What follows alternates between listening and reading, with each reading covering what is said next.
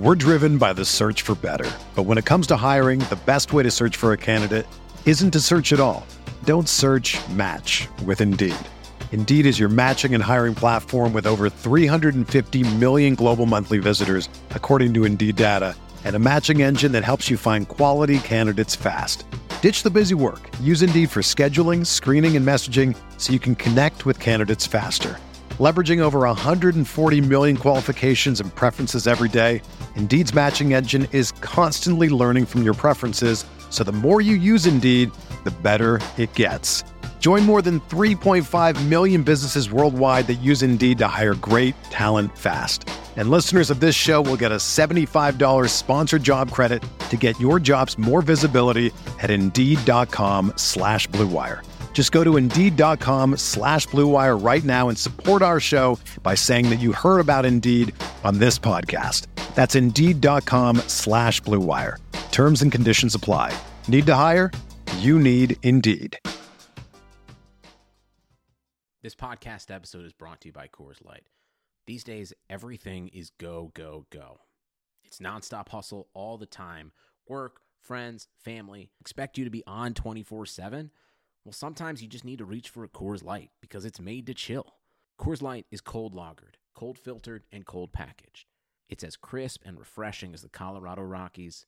It is literally made to chill.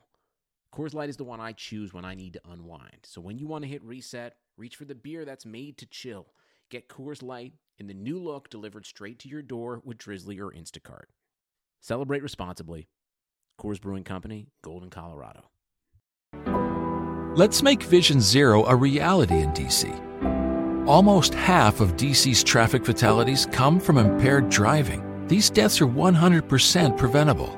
Don't let impaired driving ruin your holiday. Always have a plan for a sober ride. Never drive impaired. D.C. police are arresting drunk and drugged drivers. Drive sober or get pulled over. A message from the District Department of Transportation and Metropolitan Police Department. This podcast is part of the Big Heads Media Podcast Network. Go to bigheadsmedia.com for more great podcasts. Hey, hey, hey, hey, hey, hey, hey, hey.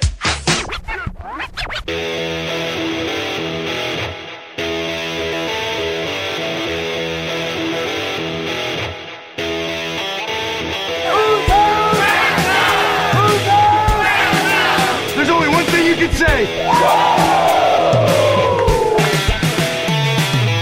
So the LA Rams will be the number 2 seed. They finished 13-3, a 13-win season for the third time in franchise history.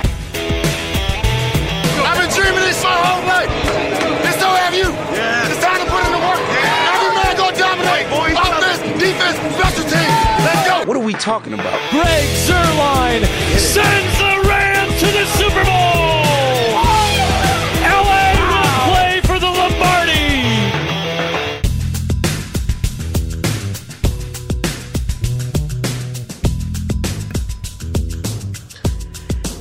Hey, welcome to Rams Talk Radio. This is Derek C. Paul, my co-host, my partner in crime, former Los Angeles Rams defensive back, Michael Stewart. Mike, I am in a great mood tonight. I'm a little frisky as well. I want to hear your thoughts. How you doing, dude? Hey, man, I'm doing great, man. Just ready to get into it after a great weekend, and especially with this Hall of Fame as well. So, man, I'm excited as well. Hall of Fame, the 49ers lose the Super Bowl. If the Rams can't be there, hey, if it's an NFC West team, especially the 49ers, I can be happy about that too, by the way, right? I can be a little bit happy about that. Yeah, of course. I mean, I know you are. I know you are. I'm ecstatic about it. It's okay. We're allowed to have a little bit of bias there. The 49ers, the team that we love to hate here. And I'll tell you what, it actually was a good game. It was a good game. Real good game. Absolutely. I got thoughts on it. Definitely. We got some thoughts later on that. But before we do, folks, we want to let you know that we are a podcast that has been sponsored by Jim Hawk in this book Hall. We've seen for a long time now. Go check it out. Also, we're available anywhere podcasts can be found, including Apple Music. What is it? Oh, yeah, iHeartRadio and Spotify. We're everywhere, okay? And don't forget, we're still doing this. It's been a long time coming, but if you want that personalized Rams jersey, head over to Apple Music, leave a 5-star review if you think we're worthy of it. Okay, let's just be honest. If you think that we do good work over here and keep trying to do even better work, leave that 5-star review and send us a screenshot of it, because it's got to be written out. It can't be one of those click on 5 stars and be done. You got to actually write this baby out. Send us an email with a screenshot to ramstop1945@gmail.com, and it'll enter you in, and then we'll read it on the air. So, Mike, first things first, the important thing for Rams fans this weekend, Isaac Bruce goes into the Hall of Fame. About time. I've been frustrated now for a couple years not seeing him go in. He's in. What are your thoughts on it? Just an exciting time, man. It's just great to see a guy who's worked hard, from his days at junior college out here, West LA and Santa Monica, on his way to Memphis to, get to this place in life in regards to all over recognition. And all over recognition, even down to finally that big enshrinement. Rams Talk will be there come this summer to cover it. We'll be there in person because I live nearby, and we'll cover the whole proceedings.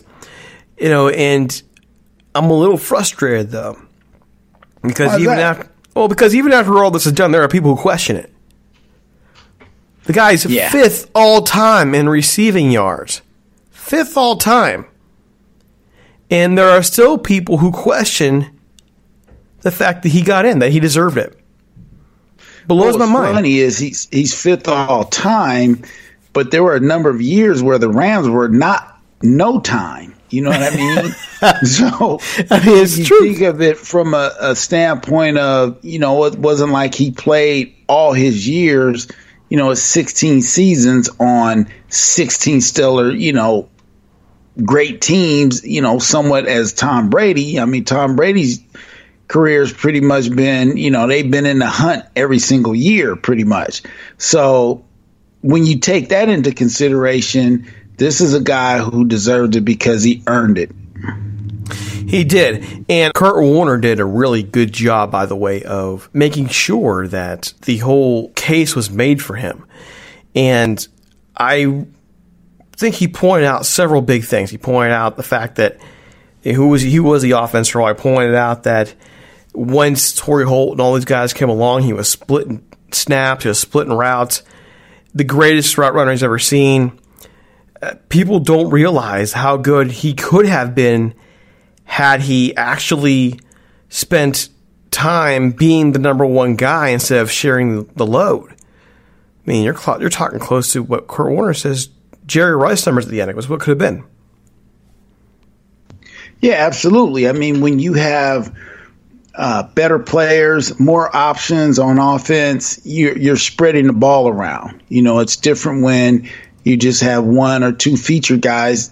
Even though other guys know that they're going to get the ball, they have the ability, because of skill level, to still get open and get their catches or get their runs in, or if they're a running back, or we look at the tight end for the Niners, still had a pretty good day for a tight end. So, guys like that, they'll find a way to get their numbers. But in this case, when you're spreading it around to 3, 4, 5 people, it's really tough. So again, for a guy to go through lean years, to go through when you had multifaceted, multi-talented players at the skill positions, and still be able to put up those type of numbers, that's impressive. It's also impressive just because in today's world where players get hurt a lot, now Isaac had his fair share of injuries, by the way, which cost him stats. He still made it an awful long time. An awful long time in the league. We're talking 1994 all the way to 2009. You deserve credit for that. You really do. And it's a shame that folks don't realize the longevity it took for him to overcome all the different injuries, all the different problems that he went through. It's just ridiculous to me. It really is. It's just ridiculous that that's how things are going to be.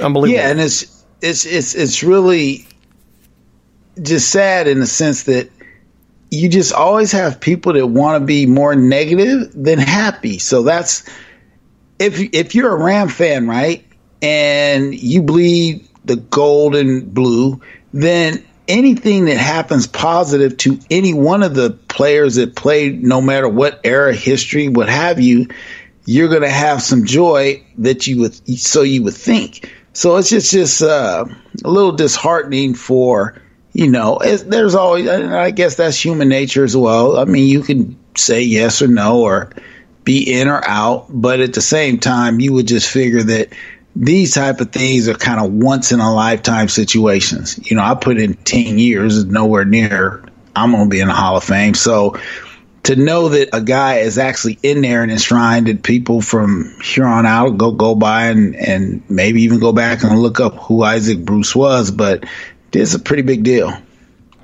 It is, and it's also a big deal for the Rams organization as well. Another member of the Greatest Show on Turf goes into the Hall of Fame, and now it's just down to Torrey Holt, and I think it might take him a little longer. Looking at the guys who are coming up, the guys who are going to be shoe-ins as first-timers, some of the leftovers he has to compete with that are still there, it may be a couple years before he's in, and he's got Reggie Wayne right next to him now on that list. I think Torrey's next receiver to go in, but Reggie's not too far off. I'm really interested to see how the entire committee assesses Torrey Holt in relation to the other candidates come up, because something that Howard Balzer, and I've been critical of Howard Balzer, by the way, who was the representative for both Holt and Bruce, something he mentioned on Twitter yesterday was you're not really hearing arguments against anybody because these are all great players at this point. It's making arguments for somebody. And in this case, you could have 15 great arguments. You're only getting 5 in. So sooner or later, I mean, how long do you think it'll be for Torrey Holt to get in the Hall of Fame? Yeah, that's a great question because, again, it depends on draft class, depends on what's kind of going on that year, depends on, obviously, the voters would be pretty much the same. But, yeah, we'll see. But it shouldn't be too many more years, regardless of who the competition or who the potential candidates are. And there's also the perception of these players. Like, even for Isaac Bruce, I love this man. Oh, boy. We really went at this, on Twitter. When Isaac Bruce was elected, right away, the argument started coming out. Right away, the argument started coming out that Isaac Bruce wasn't even the quote-unquote the best receiver on his team. Torrey Holt was way better. I'm quoting George at Too Tall Dur. Bruce was just consistently average over 16 years. That's his argument. Now, we blow it out of the water. A lot of people blew it out of the water because of things like what Kurt Warner said and the fact that,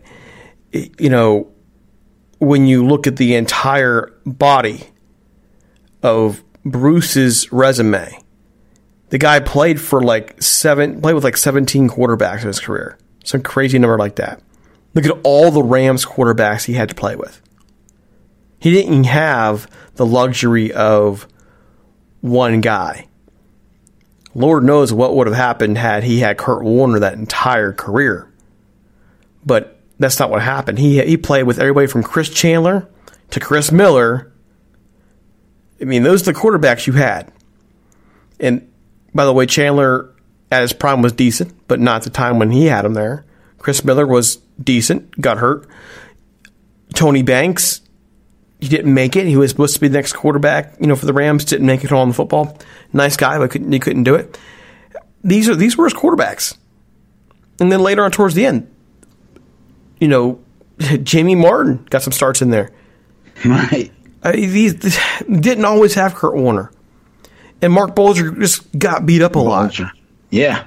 A decent quarterback. Well, actually, he probably could have been really, really good in this league. Really smart guy. But they didn't protect him worth anything. So they got ripped off. But you're going to have somebody, by the way, and this is a Steelers fan acting like this. Listen, sit down. Lynn Swan's in the Hall of Fame. Stop it. If you're going to come to other teams and talk trash about their Hall of Famers, Lynn Swan's in the Hall of Fame. Right. Doesn't belong in the Hall of Fame. I'm sorry, it doesn't belong in the Hall of Fame. Who, Lynn Swann? I'll argue it every day. Oh, why not? Because outside of the Super Bowl performance, where do his numbers match up? And believe it or not, Mike, the craziest thing of all, the nuttiest thing of all that, of all the people to make that argument, the person who made the argument is Mike Florio, a guy who I loathe in the industry. But I have to go credit where credit is due. Mike Florio from Pro Football Talk made this argument 4 years ago with Lynn Swann. Okay? And when people realize, yes, it was a different generation. So he's 222nd as of 2016 on the all-time receiving yards list. 222nd. Right, but that's where, I think the Hall of Fame goes into more than just stats. Okay, sure. But let me throw these at you, okay? Go ahead. He got his Super Bowls, right? Yes, He's known for that big catch, right? Yes, he is. All right, so here you go. But throwing the numbers at you, the main argument, though, is it was a different age, it was a different time. A different age, a different time, so the yardage shouldn't be counted against him. Yet, have you ever heard of Jerry Smith?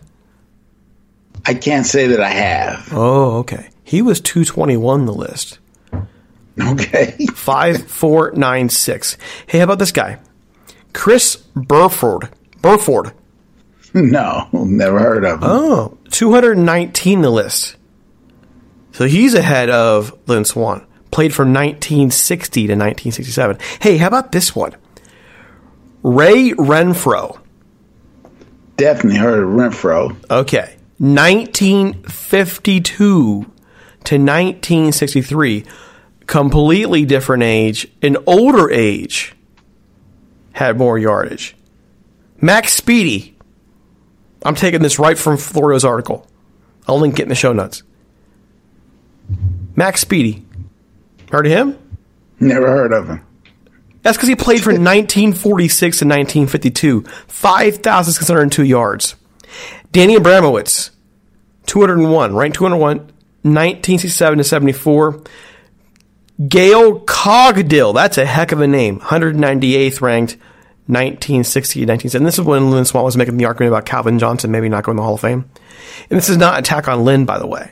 Okay, but if you're a Steelers fan, talking to anybody about the Rams or any team's wide receivers not deserving to be in the Hall of Fame, I'm going to say, dude, there's a really, really good argument for Lynn Swann not to be there. I'm not saying he shouldn't, by the way. Yeah, and again, there's all kinds of if, ands, and things and scenarios that can come into play. I think that he's in there because he made plays in the biggest time that you need plays to be made. That's the Super Bowl. But he also played with a slew of receivers, running backs, and other things that were going on when they weren't as throwing the ball as much. And the deception of yardage and catches can be a little deceiving in the sense that you think that, these are just yards. But sometimes you're behind in games, and that's the reason why yardage is put up. So I think all things considered, if you're looking at it from a statistical standpoint, those guys that you name, why aren't they in? Well, I mean, and you're right. And again, I'm not arguing that Lynn Swann shouldn't be in it. I'm saying if you want, you can make a really good argument that he shouldn't. And I need to go back and correct myself because when I first said that, I'm so fired up. I say he doesn't belong. That's not the case. One, he's there. It doesn't change anything. My point is not that he shouldn't be there. It really should be that you can make a darn good case he shouldn't be there because the numbers are just there. They're just blah. But you can also counter with what you're saying. And it's the same thing we're saying about Bruce. Bruce, look who he had with him. Torrey Holt for a chunk of his career. Marshall Faulk, Oz Hakeem. I mean, those are people who built numbers up. But then also, what's different? I'd say look at 1995 through 1998. when he was the offense. And when he was hurt during a few of those years for a few games, that offense was nothing without him. Nothing. But when he was there on the field. Yeah, no arguments there. So, yeah, I agree with all those points. And it's just interesting that, when we talk about Hall of Fame and we talk about even Pro Bowls and things like that, there's always cases that can be made, as you alluded to, on both sides on should a guy be in or should another guy be in over him, and why this guy before that guy. And so that's why it's interesting, because human error, human nature, what goes into the guys that are voting when it comes down to the criteria that they actually use, and do they stick to that, or does it still ultimately come out to be, if I had a personal connection with you, I vote yes? I don't know. I mean, what was told to me years ago is these guys make deals, right? We'll vote your guy in this year. In exchange, you vote if you vote with us, and next year, you vote now for our guys. We'll vote for your guy next year. And I mean, I think that's a major reason why they don't release a lot of what goes on in those, because you have wheeling and dealing going on, right? I bet you they don't. I bet you they don't, and that's the reason why. Absolutely. Well, there's got to be wheeling and dealing back there, and we've talked about that. I believe that too. I mean, I'm the people who talk to me about it, I believe them. Let's just say that. So I look at Torrey Holt and say, dude, the 8 years in a row that he had, that was phenomenal, and really he wasn't too far off his rookie year. During that time frame, if you were to try and make the argument that he was not one of the top 3 or 4 receivers in the league, then I'd say you're a moron. Because he was. Torrey was amazing. Imagine how good Torrey or Isaac Bruce would have been in the greatest show on turf if they were definitively the number 1 receiver instead of sharing snaps. It's just unbelievable to me that has to even be a discussion or argument. So, again, if you're a Steelers fan, sit down on this, because you got people who in the Hall of Fame there are legitimate question marks. There's no need to jump in there and have that discussion. I have something else I want to ask you too about, Mike. And you know where I'm going, don't you? Because we talked a little bit before. You jumped in on this conversation on Twitter. Yesterday there was a tweet, and I'm going to name the person. I'm going to be fair to this person and name them, because if I'm going to hammer a little bit, I need to be honest and at least let folks know who they are I'm hammering. And it was let's see here, where's the tweet? Where's that tweet at? Because I was let's just say we were a little argumentative yesterday with this during the Super Bowl. Mike Claiborne from he's at Claibs online, okay, and I go to find out later on this guy's actually been a long-time journalist. If you can look at his account, he's got a site, a website, claibsonline.com. A long time journalist out in the St. Louis area.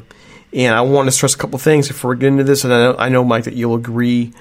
This isn't towards any person in St. Louis as we get into this conversation. Don't think for a minute that we are trying to insult anybody, any one person in St. Louis. Losing your team is not fun. We went through, many of us did, when the team left LA. Many of us stuck with the team when they were in St. Louis. Nobody wants to see fans get hurt. But Mike Claiborne, been in the journalist business since 1981, is what he says in his bio. Okay.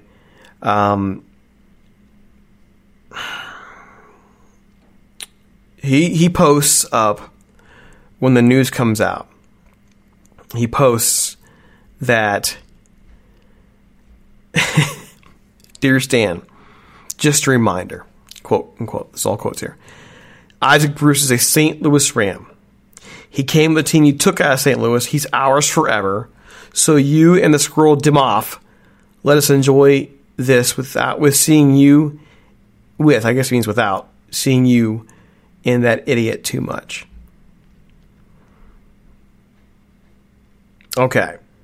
So we have our reply. I want to hear yours first, because I tend to we know once I get going, I'll get going. So what are your thoughts here?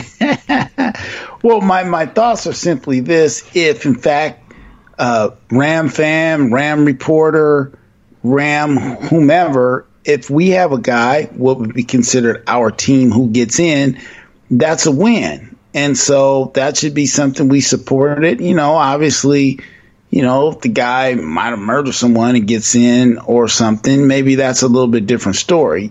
But for someone like Isaac Bruce, who's been great on and off the field, just doesn't seem like, especially a guy with his acumen, that would just be, so negative, it seems. But you played for the Rams in L.A. Yeah. And you noted this in a reply back in particular. As a player, how do you feel about, someone saying, hey, leave this person with us in the city, and he's not yours?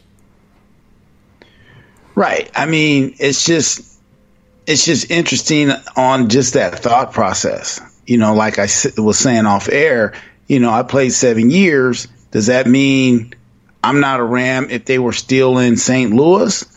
Or the guys who played in St. Louis, are they no longer Rams that now they're in L.A.? That just doesn't really make any sense to say, oh, well, he was ours. He was here for this number of years. He's ours. Okay, well, claim him. He can be yours and he can be ours as well.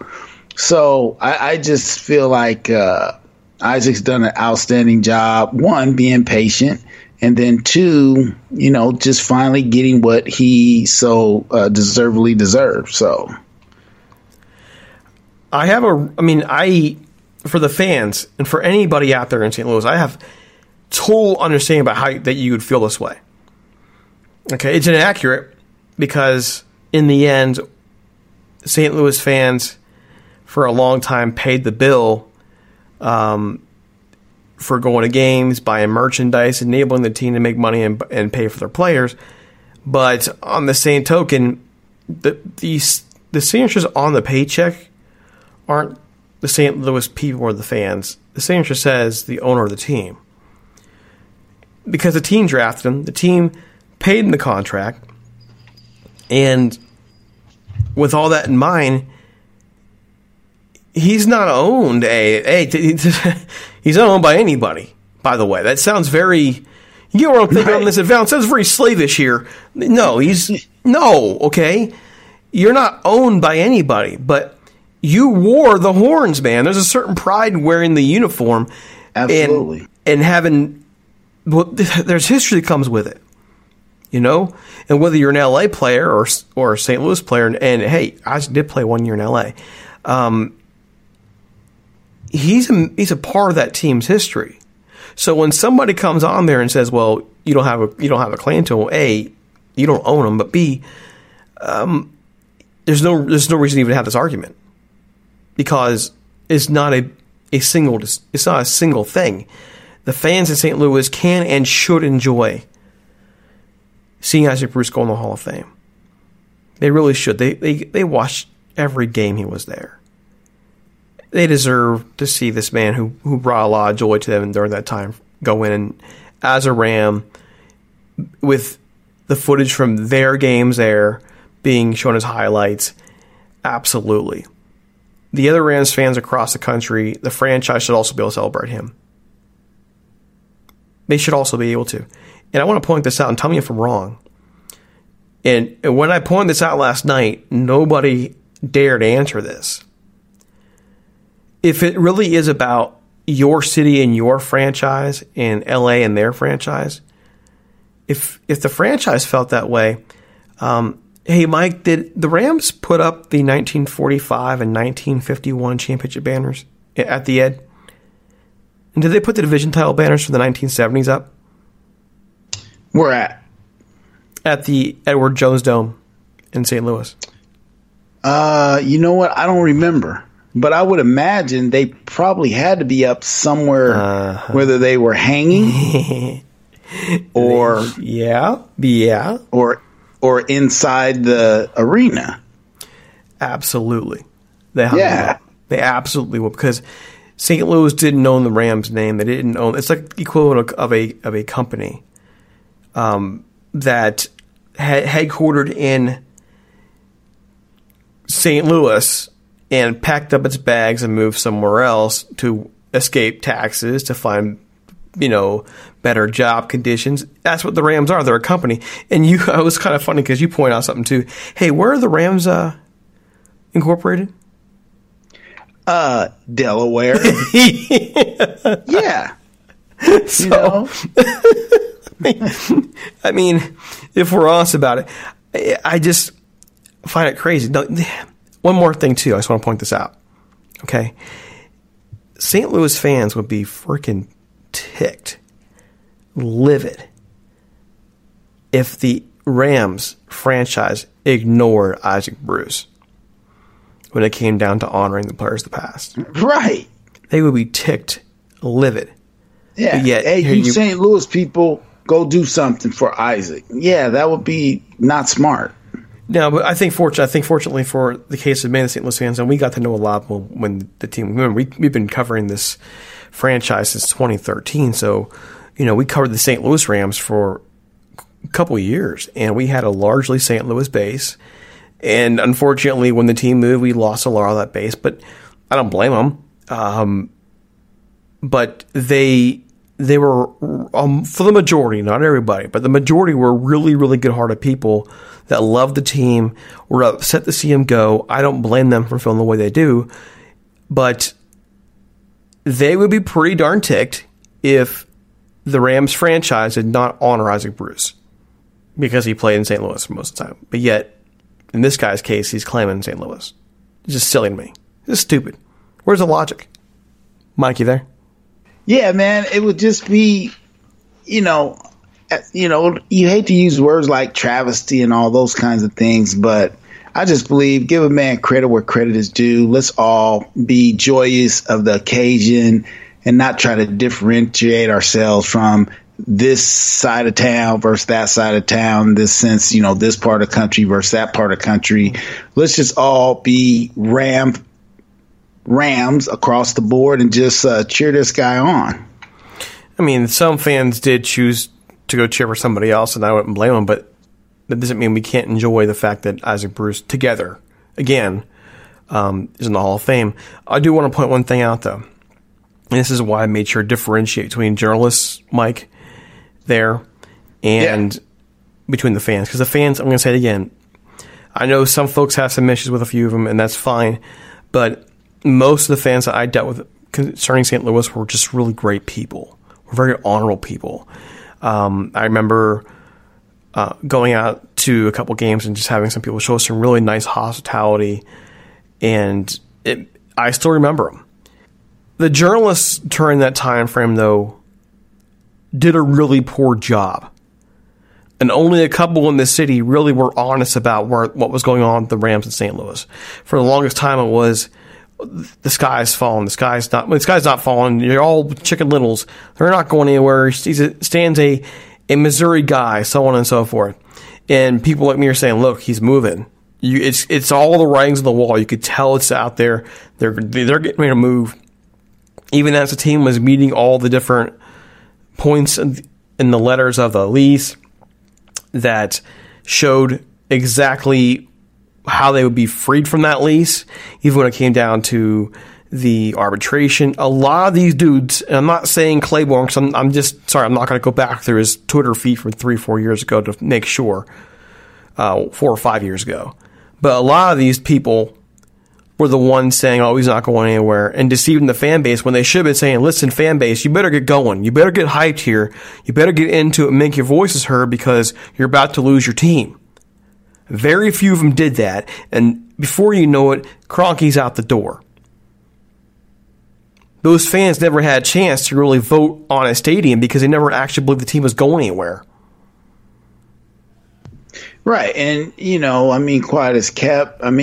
The Rams moved out there somewhat, Ms. Franchieri, a little bit of power play on, hey, we can get some more money out of them. But again, St. Louis, great football town. They were the Cardinals, so my first couple of years, Stump Mitchell and those guys were the team you go there and play, and, you know, a great football town. And so just like some of these other towns that have now gotten teams, Baltimore, getting the Cleveland Browns, but the idea to just kind of claim this and claim that, or, you know, since you left, you shouldn't come back, or, you know, all these kinds of things is just a circular argument, because in the sense of the organization is going to do what's in the best eyes of the organization based on who's owning it at the time. I mean, it was pretty clear how Kroenke valued things, because Kroenke could have built a stadium out there anytime he wanted to, and then he went and spent like $1 gajillion building Inglewood, all in private funds. So obviously he felt the investment was better suited out there. And there's no doubt in my mind Kroenke did some shady things moving that team out there, out of St. Louis, getting them out of there. But there's, to me, even now, many members of the media out there in St. Louis have not held the city or the CVC accountable for their failings there. Because let's not forget the poison pill and all that jazz. That was that John Shaw put in that contract. Right. Well, you got to figure that when you look at, and again, you never knock another place. You know, I'm from a small town out here in Tascadero, but the idea is Mr. Kroenke's a businessman.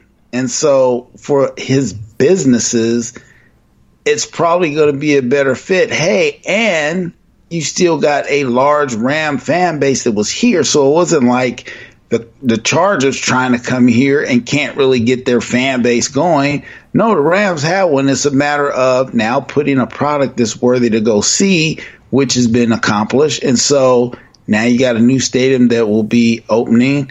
And so from a business standpoint, located less than probably 5 miles from LAX, so people can get in and out, Uber over to the stadium. Some people almost might can walk it. I mean, it's somewhat that close. So it's going to be interesting to see long term. But again, you got a businessman who's going to do what's best in the best interest of, quote unquote, his business enterprises, or enterprise in this case, the Rams themselves. So, but back to your point on my man Isaac Bruce.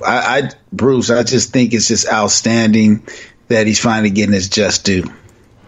He deserves it, and I hope, again, the fans in St. Louis, wonderful fans, and they deserve to have this guy Hall of Famer, and you know what, he does deserve to go in as a St. Louis quote unquote Ram, because that's the name of the team when he played there, but he's still a Ram.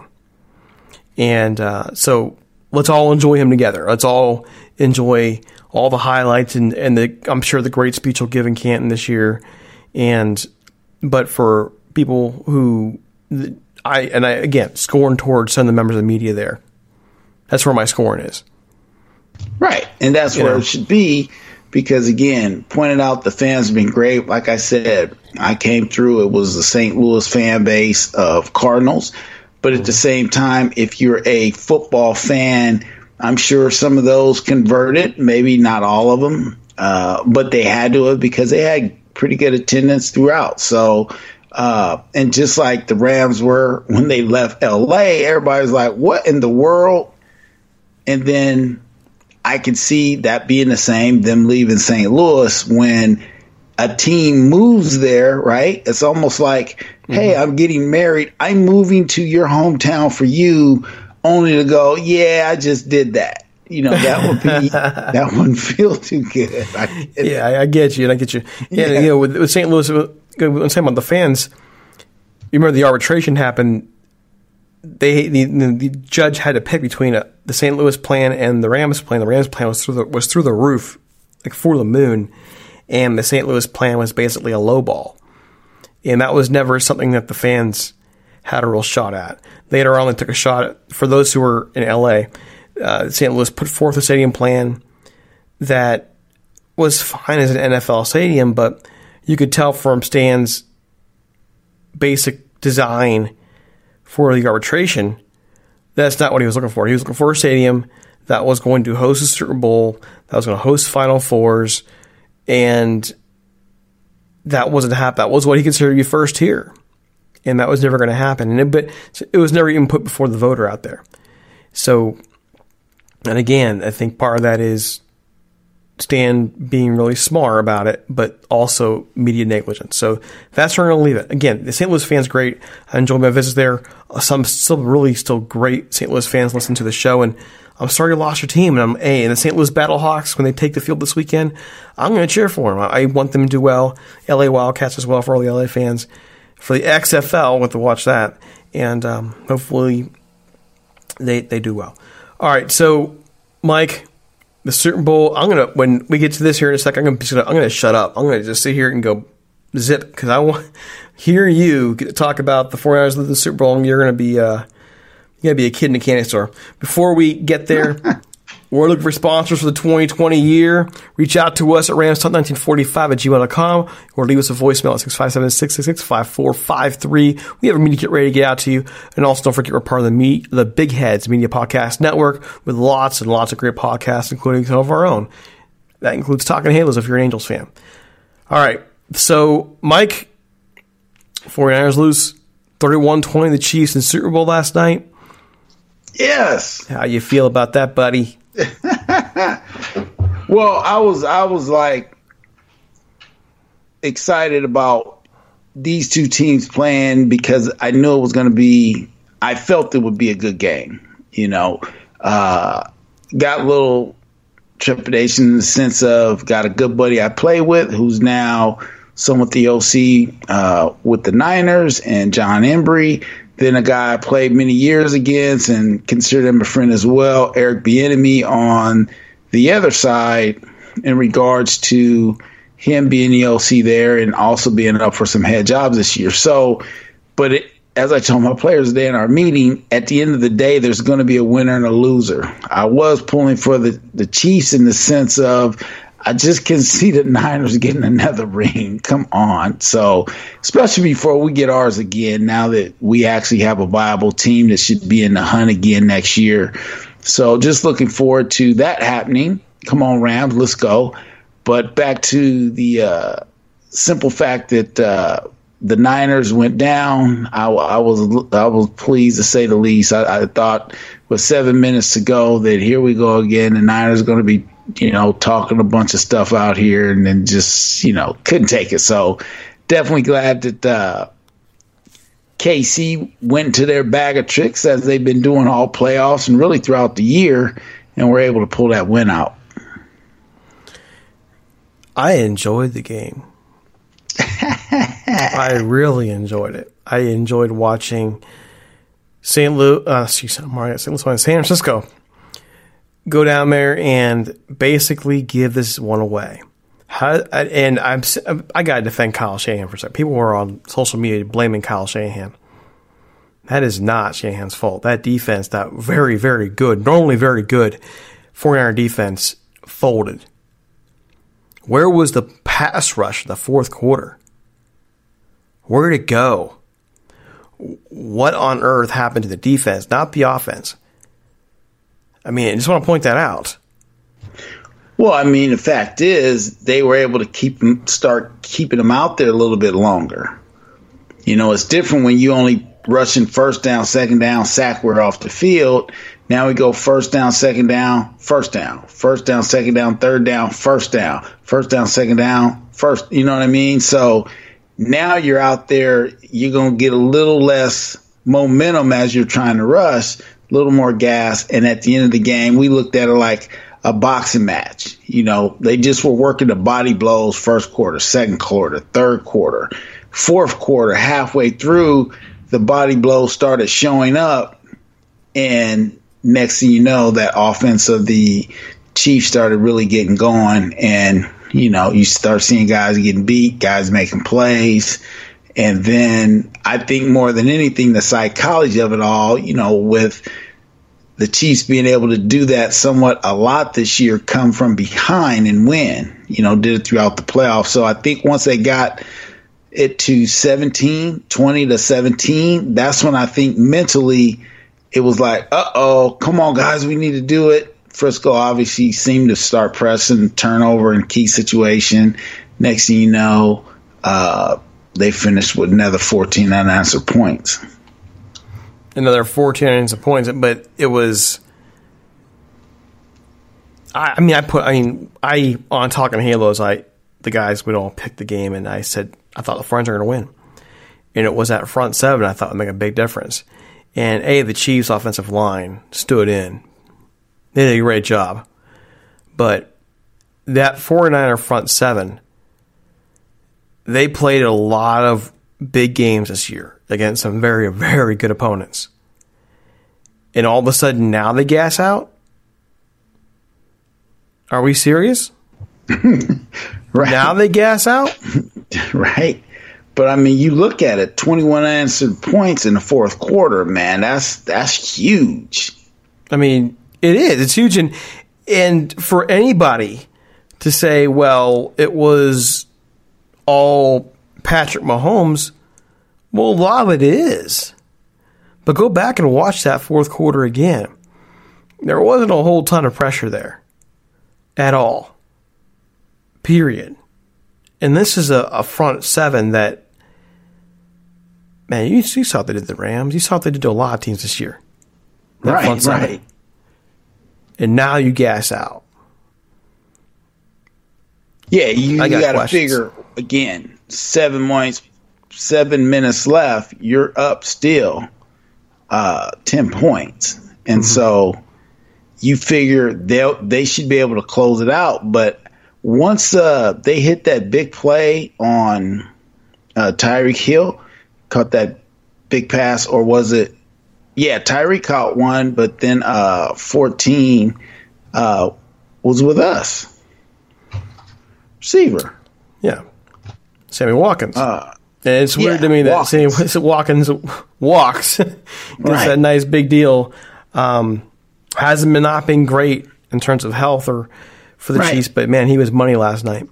It was money, when money. it needs to. So now when you look at Super Bowl history, he's going to be a guy that showed up big in this one. You know what I mean? And so time will tell if they can try to get back here next year. But in the meantime, yeah, I just saw, just like a 15-round bout, and now we're in round 13, round 14, and that wear and tear, and now wear and tear maybe from the whole season and year, or just the emotion of, okay, guys, we got to go out here and get a stop.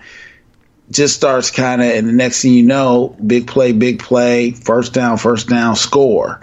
Okay, we got plenty of time to go down. It's only a 4-point lead. We just need to put it in the end zone.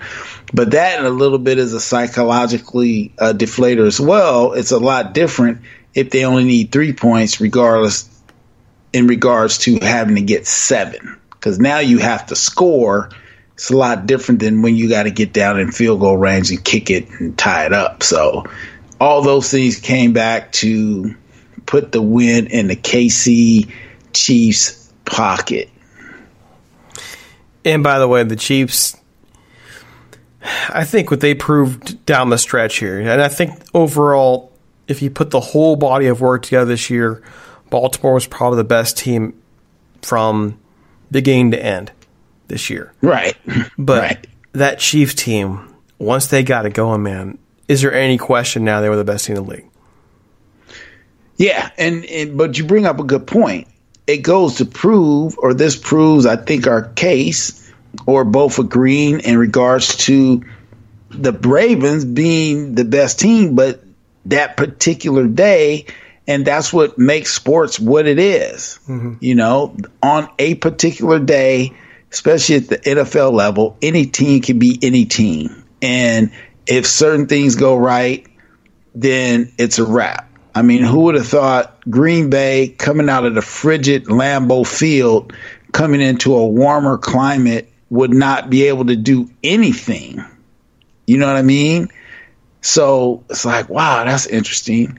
You guys know money's on the line. Next game is Super Bowl, and like literally lay an egg, and you go like, wow, that's interesting. So I just love the idea of sports being any given day, anything can happen. And we saw just that happen when a lot of people were pulling against the Chiefs based on that front seven from Frisco. And I'm like, well, you guys got to remember they have a good passing attack. They have a decent running attack. And so, end of the day, you also have Steve Spagnuolo who can call a defense. So I just didn't see how it was going to be San Francisco blowing out the Chiefs. And I think we saw at halftime with the score being 10-10, it was going to be a good game down to the finish. Well, I was one of the guys who cited that front seven. I thought that would be the difference maker. I thought it'd be a close game, sure. And that's why I'm so hard on the 49ers. That front seven is nasty. And to tell me that all things considered, because to me I saw it pretty much as a push. The Kansas City offense is better. To me the 49ers defense was better. And I always will take defense over offense when it comes down to a game. But that defense it fell apart. It fell apart in the fourth quarter. And there's a number of reasons for it, I guess, fatigue or so on and so forth. But you can't get fatigued in the Super Bowl, man. You can't. Well, but again, that goes to, because if you look at it, it wasn't like, they gave up the play. Tyreek Hill, he ran that corner route. He was blazing up the seam. The safety is like, let me turn inside and get ready for this dude to run this post. And then he broke it back off to the corner. But even on that play, Holmes was about to get hit, but was able to get enough on it because Tyreek Hill still had to wait for the ball. And so, but it ended up being a win, catches it and then they end up scoring. And then the same thing with Sammy Watkins. It wasn't like, Richard Sherman just got his doors blew off. No, the dude ran a good route and then Holmes threw it outside away from the safety, and Watkins had just enough step on him to now make a play. But those things are, I would say, improvised. The route probably was more or less designed to come inside or stay up the seam. Pat Holmes, though, threw it outside and the receiver adjusted. So it would be interesting. I want to go back to the original. I just pulled a highlight there just to make sure I put it right. Sorry for that extra noise. But going back to that original play, though, where Mahomes threw it up, the receiver was not just open. He was out on an island. He could have been in Kansas City from Miami. He was beat. And that's because he's likely, I don't see the whole highlight, but he's probably looking in the backfield as Mahomes was rolling left because there was a little bit of pressure there.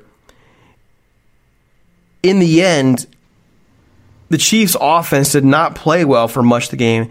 They did not run the ball much until later in the game. The stats are deceptive. Mahomes was 26 of 42 for 286, 2 touchdowns, 2 interceptions. But going in the fourth quarter, those numbers weren't pretty. Let's just say that. It got to the point at some point in that game where Travis Kelce was getting a carry. So Damian Williams pulls things out late with that nice run to kind of put the nail in it. But the Chiefs were stymied for much of the game. The 49ers defense gave them problems. But this is what I'm trying to say, when the push came to shove, the 49ers defense collapsed. And that, by the way, is not a criticism of them.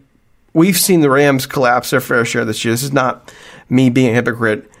I'm just saying, in that situation, I just blows my mind that a front seven that talented fell apart the way it did.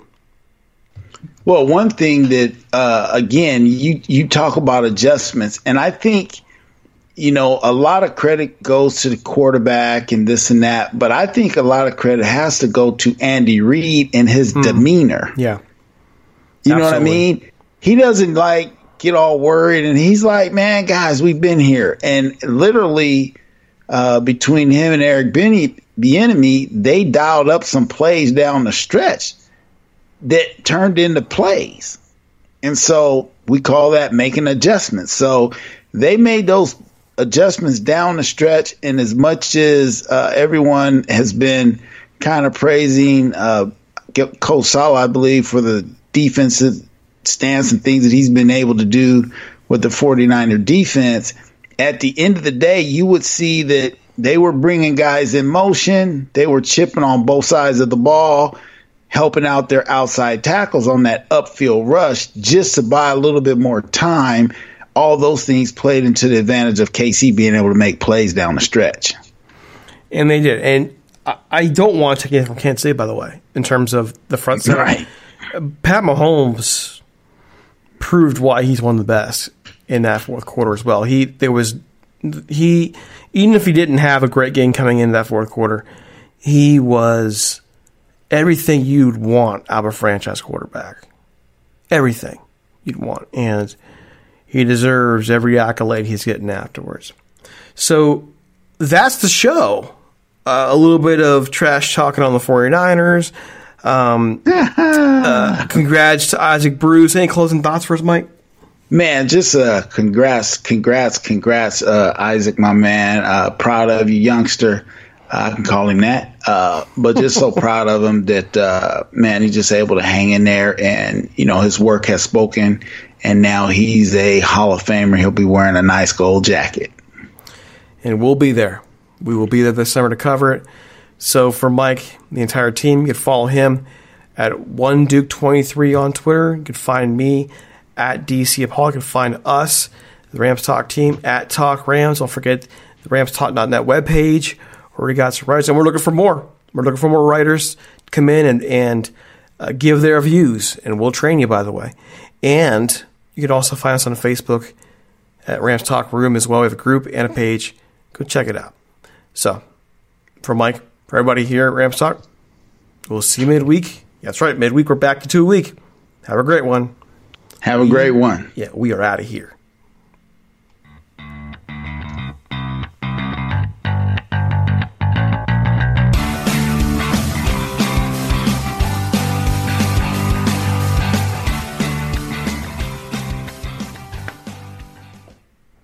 The NBA is back. Where else can you get this type of drama? Where else does history hang from the rafters? Jaylen Brown throws it down. Where else is your own city home to your biggest rival? The battle of the lane is real, people. And 30 feet is still in range. Curry, action. Where else can a city this loud be this slept on? Where else is history still in the making? Oh, my goodness. Where else? The NBA, only here. Season begins December 22nd on ABC, ESPN, TNT, and NBA TV. Don't let impaired driving ruin your holiday. Always have a plan for a sober ride. DC police are arresting drunk and drug drivers. Drive sober or get pulled over. Message from the District Department of Transportation and Metropolitan Police Department.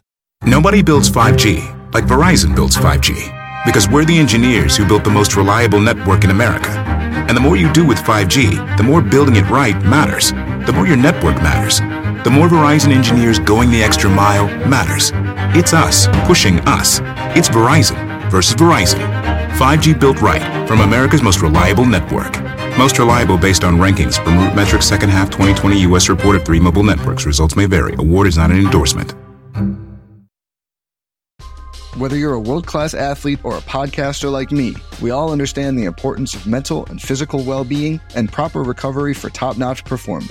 That's why I'm excited that Unified Healing is sponsoring this podcast. Unified Healing is a new and super innovative global network of wellness centers powered by Energy Enhancement System, or EE System. If you haven't heard of the EE System, you'll want to listen up. This technology promotes wellness, deep relaxation, purification, and rejuvenation. At hundreds of locations across the globe, access to a center is easy and affordable. Interested in experiencing the EE System technology for yourself? Go to unifiedhealing.com/bluewire to learn more and find a center near you. That's unifydhealing.com/bluewire. No material or testimonials on the Unified Healing website are intended to be viewed as medical advice or a substitute for professional medical advice, diagnosis, or treatment. Always seek the advice of your physician or other qualified healthcare provider with any questions you may have regarding a medical condition or treatment and before undertaking a new healthcare regimen, including EE System.